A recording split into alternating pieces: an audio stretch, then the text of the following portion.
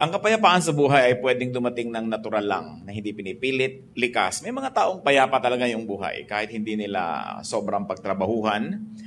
But peace can also be designed. It can also be made and attracted. In fact, a peaceful life can be kept if one knew how. Sabi sa Romans 14:19, let us therefore make every effort to do what leads to peace. Pagsikapan kung ano ang mag-uuwi at magdadala ng kapayapaan. Kaya ang ating pag-aaral, how to have peace in life. Heavenly Father, we thank you for this gathering. Bless everyone here. At nawa, Panginoon, yung inyo pong pagpapala ay matanggap namin, mabaon namin at maipamahagi pa namin sa iba. Hinihiling namin kayo maging tunay na tagapagsalita. Daluyan nyo nawa ng pagpapala nyo ang inyong lingkod tungo sa iyong mga anak. At lahat kami, Panginoon, makatanggap ng bendisyon ninyo. We want to glorify your name. We ask you to be the speaker. Protect us from lies and falsehood. Lord, speak to your people. In the name of Jesus, we pray.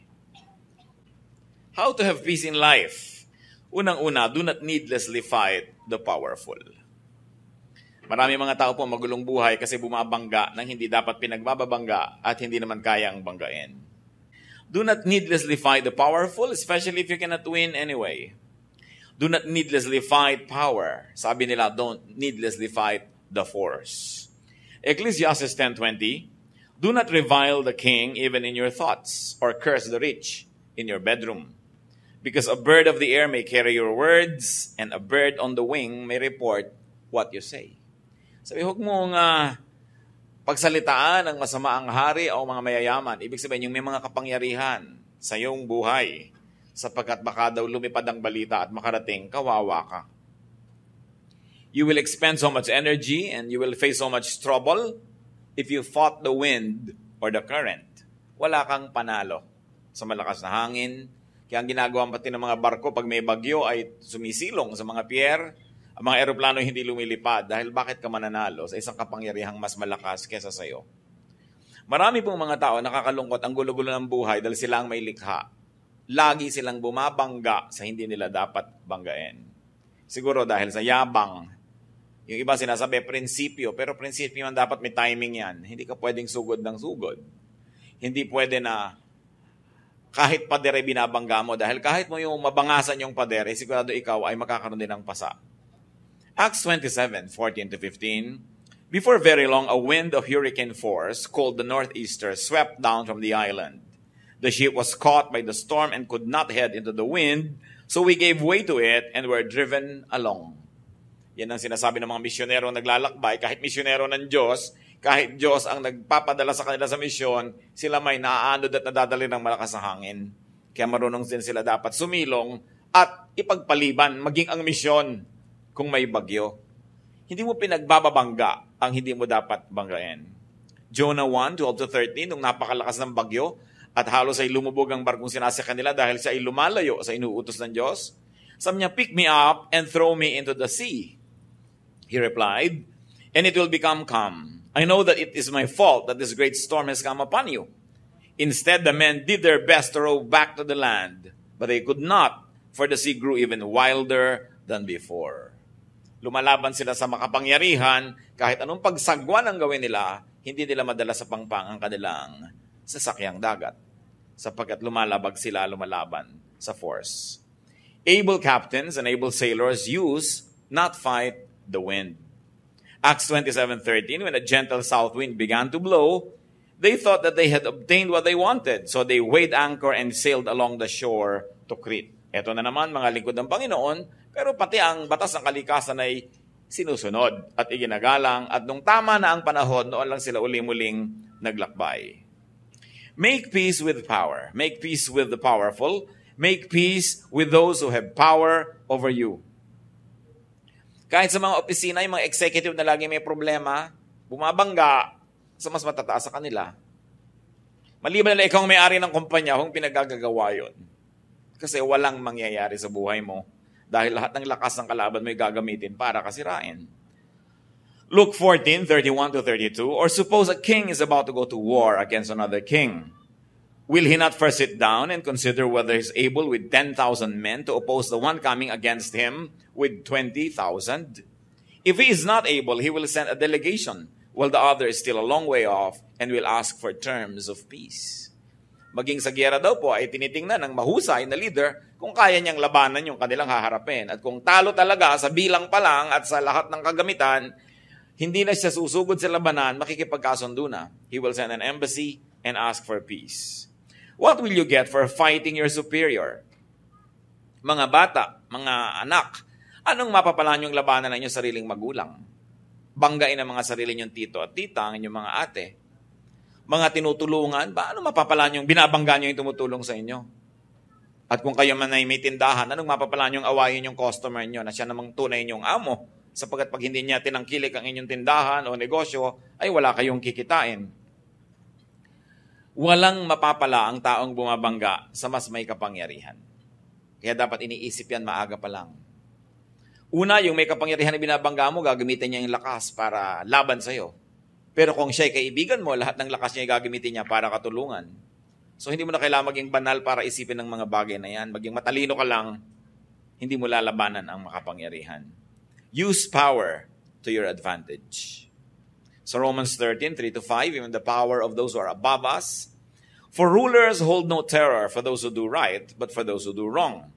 Do you want to be free from fear of the one in authority? Then do what is right, and he will commend you. For he is God's servant to do you good. But if you do wrong, be afraid. For he does not bear the sword for nothing. He is God's servant, an agent of wrath to bring punishment on the wrongdoer. Therefore, it is necessary to submit to the authorities, not only because of possible punishment, but also because of conscience. So may otoridad, sumunod ka. May patakaran, sundin mo. Hindi papasok ka sa isang kumpanya, gusto mo labagin lahat ng mga patakaran. Papasok ka sa isang paaralan, ayaw mong sundin ang mga alituntunin doon. Bakit ka pa nagpunta? Sasayangin mo ang lakas mo na bumabangga sa hindi mo kayang itumba. And very importantly, you want a peaceful life, be at peace with God. The ultimate power. Lahat naman ng power ng tao ay pahiram lang ng Diyos. Ang Diyos ang tunay na makapangyarihan. So ano mangyayari sa'yo kung nagtatampo ka sa Diyos, nagagalit ka sa Diyos, nagdadabog ka sa Diyos, nagwa-walk out ka sa Diyos? Wala kang panalo doon. Masasaktan ka lang, mahihirapan, at pag hindi mo na kaya, susuko ka rin. It's useless. Romans 5:1, therefore, since we have been justified through faith, we have peace with God through our Lord Jesus Christ. So meron na tayong peace with God. Ang ginagawa lang ng tao, sinisira yun. Kaya kuminsan nawawala yung peace. Then magre-repent, magbabalik loob, bumabalik uli yung peace. Because peace in life is directly proportionate to our closeness to God. And of course, it is most useless to fight God. Walang nananalo sa hangin. Sa Diyos pa kaya. Isa pa po na dapat nating tandaan para magkaroon ng tahimik na buhay, do not be number one. Do not be the first. Gusto mo lagi kang first sa competition, gusto lagi kang first sa lahat ng contest, first sa lahat ng bagay, siguradong hindi tatahimik ang iyong buhay. Sapagkat ubod ng hirap maging first. At kung sakali man na naging first ka, lalong mahirap manatiling first. At maging si Jose Rizal sa Nolimitang Jerez sa pamamagitan ng bibig ni Filosofo Tasio, sabi niya, ang pinakamatatayog na puno ang tinatamaan ng kidlat. Mahirap talaga yung number one. Tama na yung number 2 ka, number 3, huwag ka naman ng kulelat. Pero yung number 1, napakahirap niyan sa buhay. Nakikita niyo yung mga magulang na pinagsisiksikan ng mga anak na lagi maging number 1, halos wala nang life yung children nila. Lagi na lamang puro pagsisika, pag-aaral, puro susulog ng kilay, puro subsob sa pag-aaral, hindi na naging child yung child. Pero first. At dahil first ka, laging merong threat na maging second, lagi ka ngayong nakabantay, lagi ka ngayong hindi relax sa buhay. So is it worth it? After all, nobody will remember that you are first. Kahit ka nga maging Miss Philippines, Miss Universe, after 1 year, ang tawag na sa'yo, former beauty queen. Tapos na. Hindi Ngayon, kung natural na natural, wala kang kahirap-hirap, nanalo ka, di bale. Pero yung sinagasaan mo na lahat ng tao, binangga mo na lahat ng bagay, hindi ka na nagkaroon ng kasiyahan, tapos para ka lang maging number 1, so what? Nobody likes number 1 people. Meron bang may gusto sa mga number 1? Kinakaingitan lang yan, kinakainisan. At pilit ginigiba ng mga tao, so it's really pointless.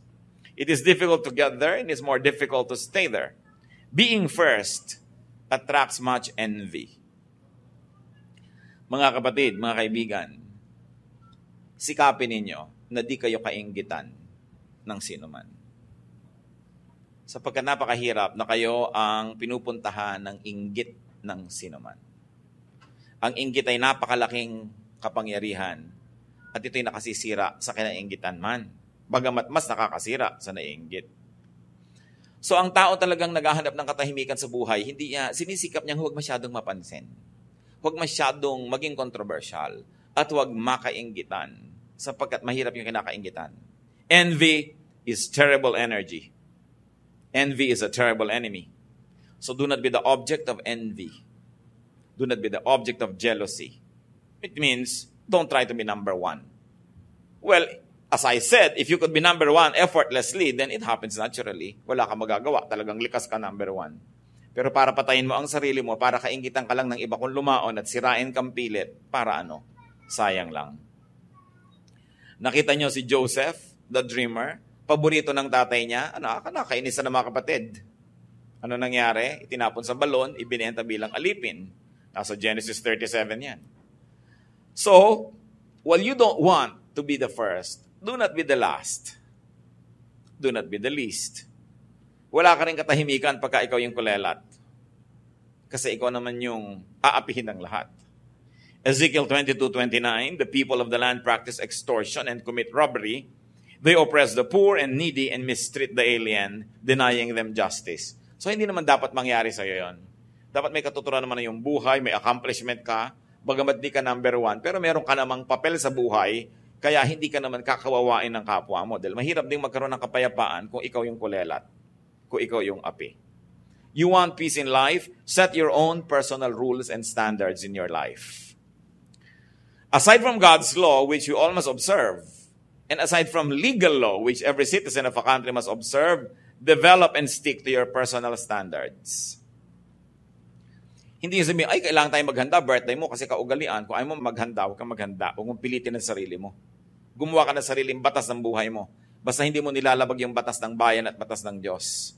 Huwag mong sinusunod yung mga batas ng mga tao kung ito'y hindi hiyang sa'yo, hindi likas at hindi bagay. Kailangan magkaroon ka ng lakas ng loob na gumawa ng sarili mong pamantayan kung ano ang mabuti, kung anong marapat at kung paano ka mamumuhay. Hindi mo pinipilit na makipaghabulan sa iba, makipag-contest. Hindi mo pinipilit na makipagpataasan. Hayaan mo silang mapagod, pero meron kang sariling speed.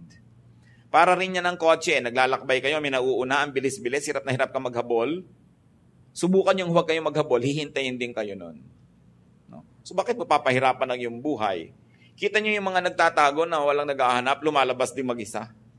Mainit yun. Ang hirap-hirap magtago, walang humahanap sa'yo.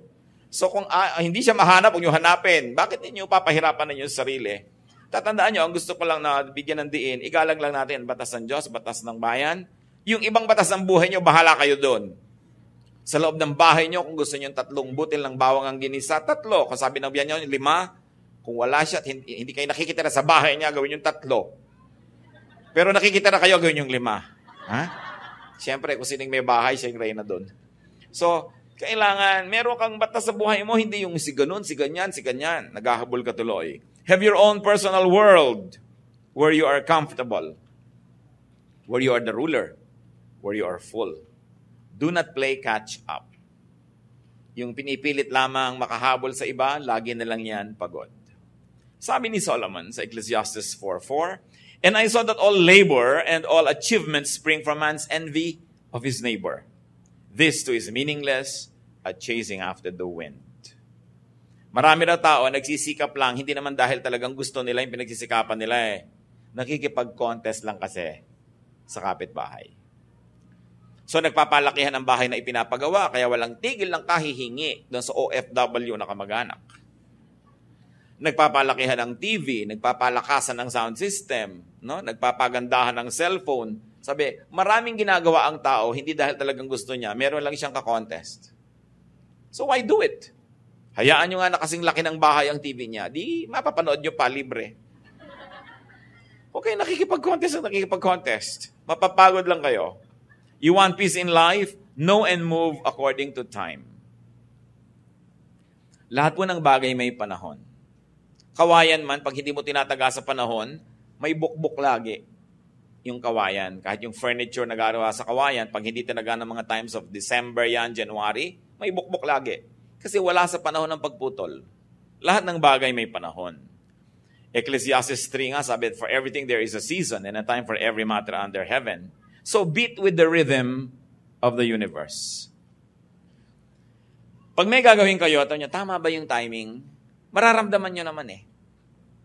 Hindi para kang bata na pinangakuan ka na bukas, pupunta kayo, kakain kayo sa fast food, at kahit bukas may sumabog na bomba, may nalaglag na eroplano, nag-brown out, nagkaroon ng coup, nagkaroon ng revolusyon, ipagpipilitan mo pa rin, kakain tayo, sabi mo. Naiba na yung time, hindi bagay yung time. No? So dapat mahalaga ang tayo nakikinig sa oras. May oras ang ginagawa ng tao. May oras kung kailan ka magsisikap, may oras na nagpapahinga ka, mayroong oras na nagbibigay ka na lang, di ka na lang kumikibo, may oras naman na iginigiit mo rin yung gusto mo. Ang taong hindi marunong mag-timing ng ginagawa niya, ang gulo ng bunga, ang gulo ng buhay. Kung makikinig kayo sa Espiritu ng Diyos, makikinig lang kayo sa inyong kalooban, malalaman niyo yung tamang timing. At ano yung pamantayan dyan? Madali, maluwag, maginhawa. Kahit sa biglang tingin, mahirap yung gagawin. Pag tama ang timing, nagiging madali.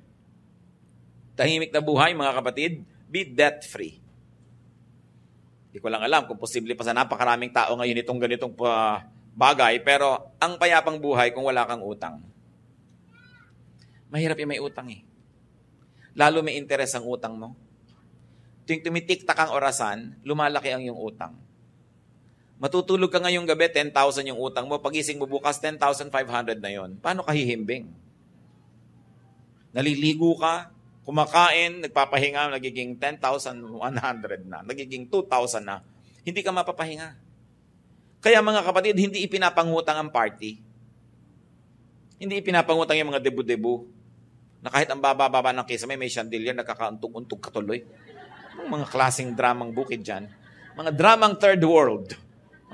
Yung pinipilit kay laki-laking hagdan, ang liit naman ng bahay.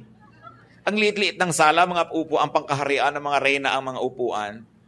This is not fitting. Kung minsan ang tao hindi namumuhay ng ayon sa kanyang kaya, nagkakautang-utang tuloy.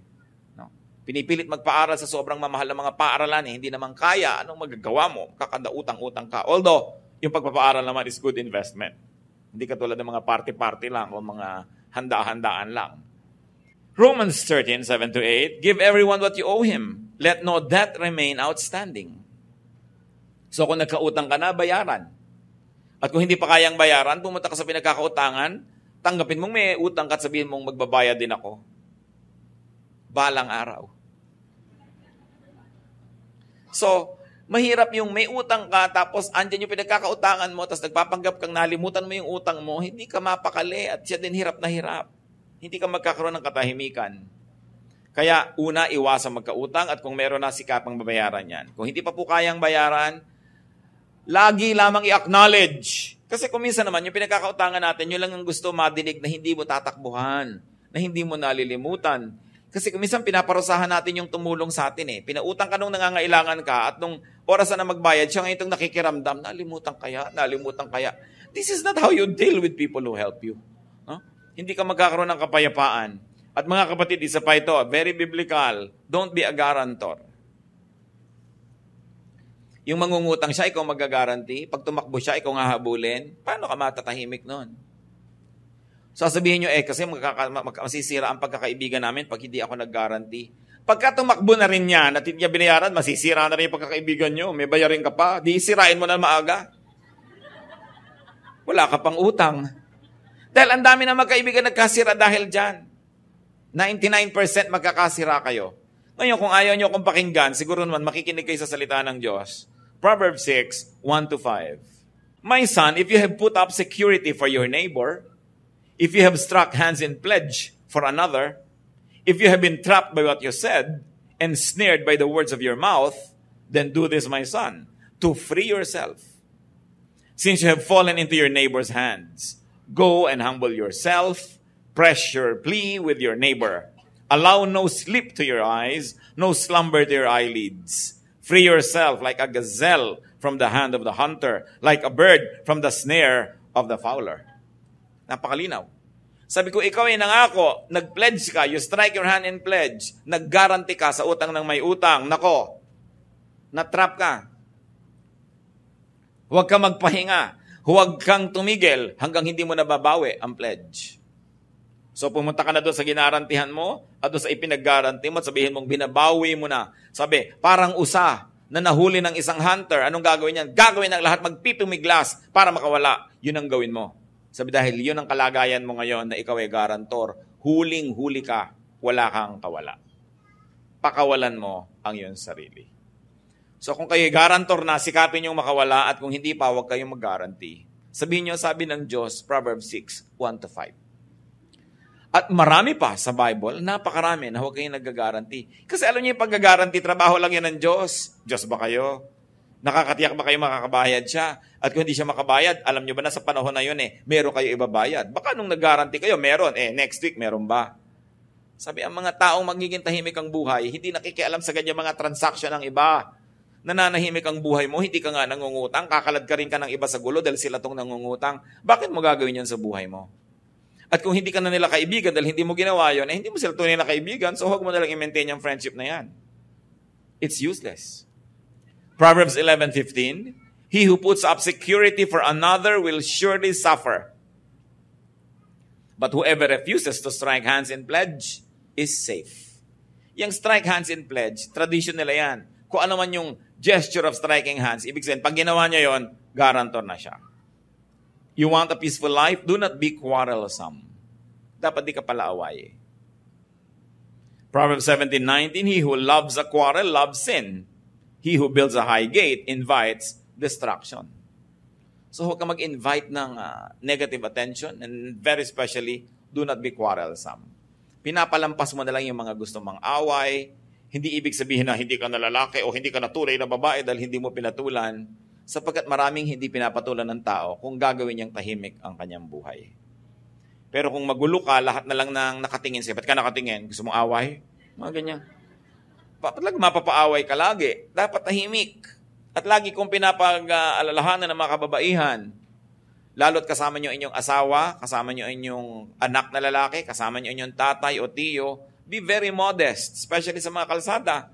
Kasi pag may biglang kumalabit sa inyo, at may biglang dumakma sa inyo, ipapasubo nyo yung inyong menfolk na ipagtanggol ang inyong dangal at siya mapatay pat masaksak ng iba dahil kembot kayo ng kembot sa kalsada. So kayo ngayon ang naging dahilan kung bakit namatay ang inyong kamag-anak.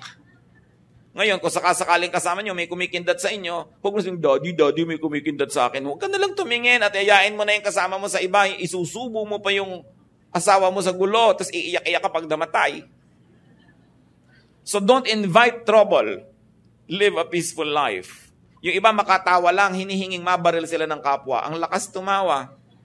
Kakanta ng mga karaoke'ng sabsakan ng sinuntonado, napapaaway, saksakan. Hindi ba ang daming namamatay sa ganyan? Mga uri ng pamumuhay na nang-a-attract ng gulo. Alam nyo, liban na lang kayo on duty, may trabaho kayo. Kung nasa labas pa kayo ng bahay after 10 p.m., ang totoo no, naghahanap kayo ng gulo. Dahil wala na kayong mahahanap na kapayapaan pagkalampas ng oras na yon. Lahat na ng mga lasing, mga desperado, yung mga mandurukot na wala pang nadukot gabi na, kahit mata nyo, dudukutin na rin yan dahil wala nang maiuwi Pakalat-kalat pa kayo gabi na. Liban na lang duty nyo talaga, trabaho nyo, wala kayong magawa. Pero yung nakakalat ka dyan kung saan-saan, naghahanap ka ng gulo. Lalong-lalo halimbawa, ang mga asawang palaaway. Sabi sa Proverbs 21:19, better to live in the desert than with a quarrelsome and ill-tempered wife. Mabuti pa daw tumira ka na lang sa disyerto kasi bungangera ang asawa mo. Bunganga ng bunganga. Ang tahitahimik, ba't di ka sumagot? Ba't di ka sumagot? Pag sumagot ka naman, aawayin ka lalo. No? Kaya kung isa, nabaril mo bigla, nakulong ka patuloy. Sabi, dapat tahimik ang buhay. Alam nyo, ang nakakapagtaka, mga kapatid, yung mga mag-asawa na mahigit ng 3-5 years na mag-asawa, tas away pa rin ang away. Hindi na ba kayo matututo? Hindi na ba kayo matututong makisama sa inyong asawa, makitungo? Hindi nyo na ba alam kung kailan kayo dapat kumibo at hindi? Hindi nyo na ba alam kung kailan kayo dapat magbigay? Yung ano ba yung bagay na hindi niya isusuko, so ibigay nyo na lang? At yung bagay na hindi niya naman isusuko, ibigay niya sa inyo? Pagka more than 5 years na kayo mag-asawa at hindi pa kayo tumitili magbangayan, maghiwalay na kayo. Wala kayong pag-asa. Ngayon, kung ayaw nyo maghiwalay ng todo, gawan nyo ng paraan yan, ayusin nyo ang buhay nyo. Dahil alam nga naman, hanggang tumanda kayo, awayan kayo ng awayan. Alam nyo ba yung hirap ng loob ng mga anak pag nag-aaway ang mga magulang? Lalo mga maliliit pang bata, akala nila maghihiwalay forever. Hindi naman nila kasi alam ang mga trabaho ng matatanda. No? Akala nila magigiba na yung pamilya nila. Sobrang insecurity. Kaya sinasabi ko yan, siguro first 2-3 years, nag-a-adjust pa kayo sa isa't isa, nag-aaway kayo. Pero kung hanggang 5, 7, 10 years, na pinag-aawayan nyo pa rin kung gaano dapat kaasim ang sinigang, magsigang kayo ng dalawa. Pinag-aawayan nyo pa rin kung anong papanoorin nyo sa TV, magdalawa kayo ng TV o magbigayan kayo. Pinag-aawayan nyo kung electric fan ba, tatama sa inyo o hindi. Kisame ba o sa inyo?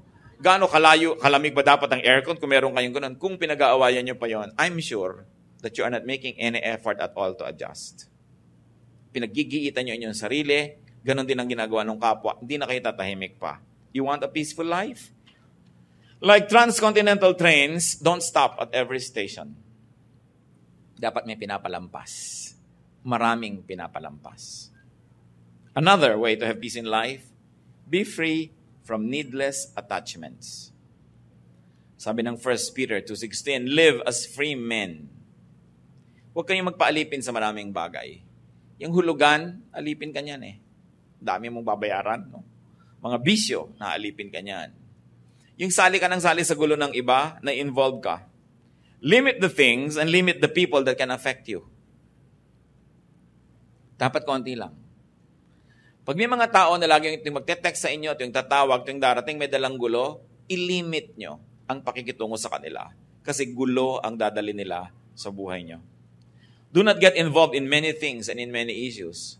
Kung minsan may nagte-text, hindi ka nasasagot. Magte-text pa, hindi ka sumasagot. Text pa ng text, hindi ka sumasagot. Sabihin mo na, ang di ko pagsagot ay sagot. Ibig sabihin, ayoko makipag-text sa'yo. Gets mo? Hindi ka na nga sumasagot, hindi ka patitigilan, ano? So, diretsuhin nyo na yung mga ganon. Kasi may mga tao talaga na nakakapagsisit na kilala mo.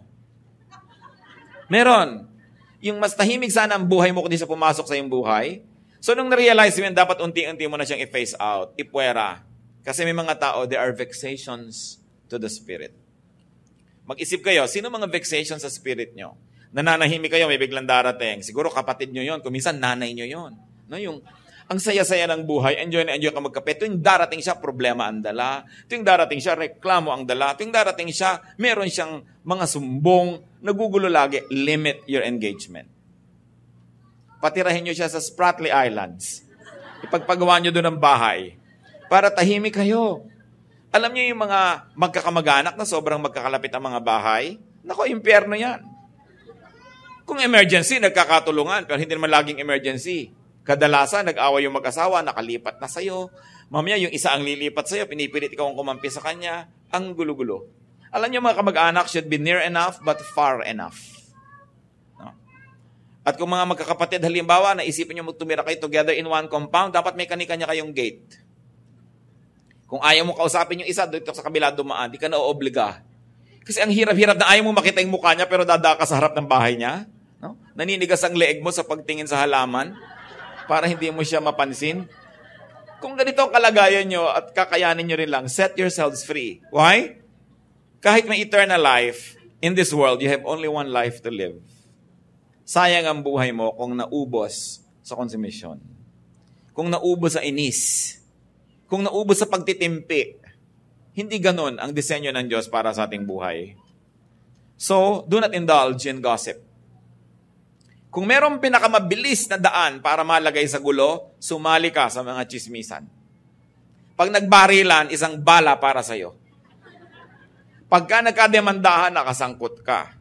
Pag nagsitahan, ikaw ang pinupuntahan din. Kaya yung mga mahilig sa chismis, ang totoo nun, naguhukay sila ng kakahulugan din nila later. Proverbs 20:19, a gossip betrays a confidence. So avoid a man who talks too much. You want peace? Fly high. Ano yung ginagawa ng mga eroplano pag may bagyo? I-announce ng captain, we are experiencing turbulence. We're going to fly, let's say, 5,000 feet higher. We will fly above the storm.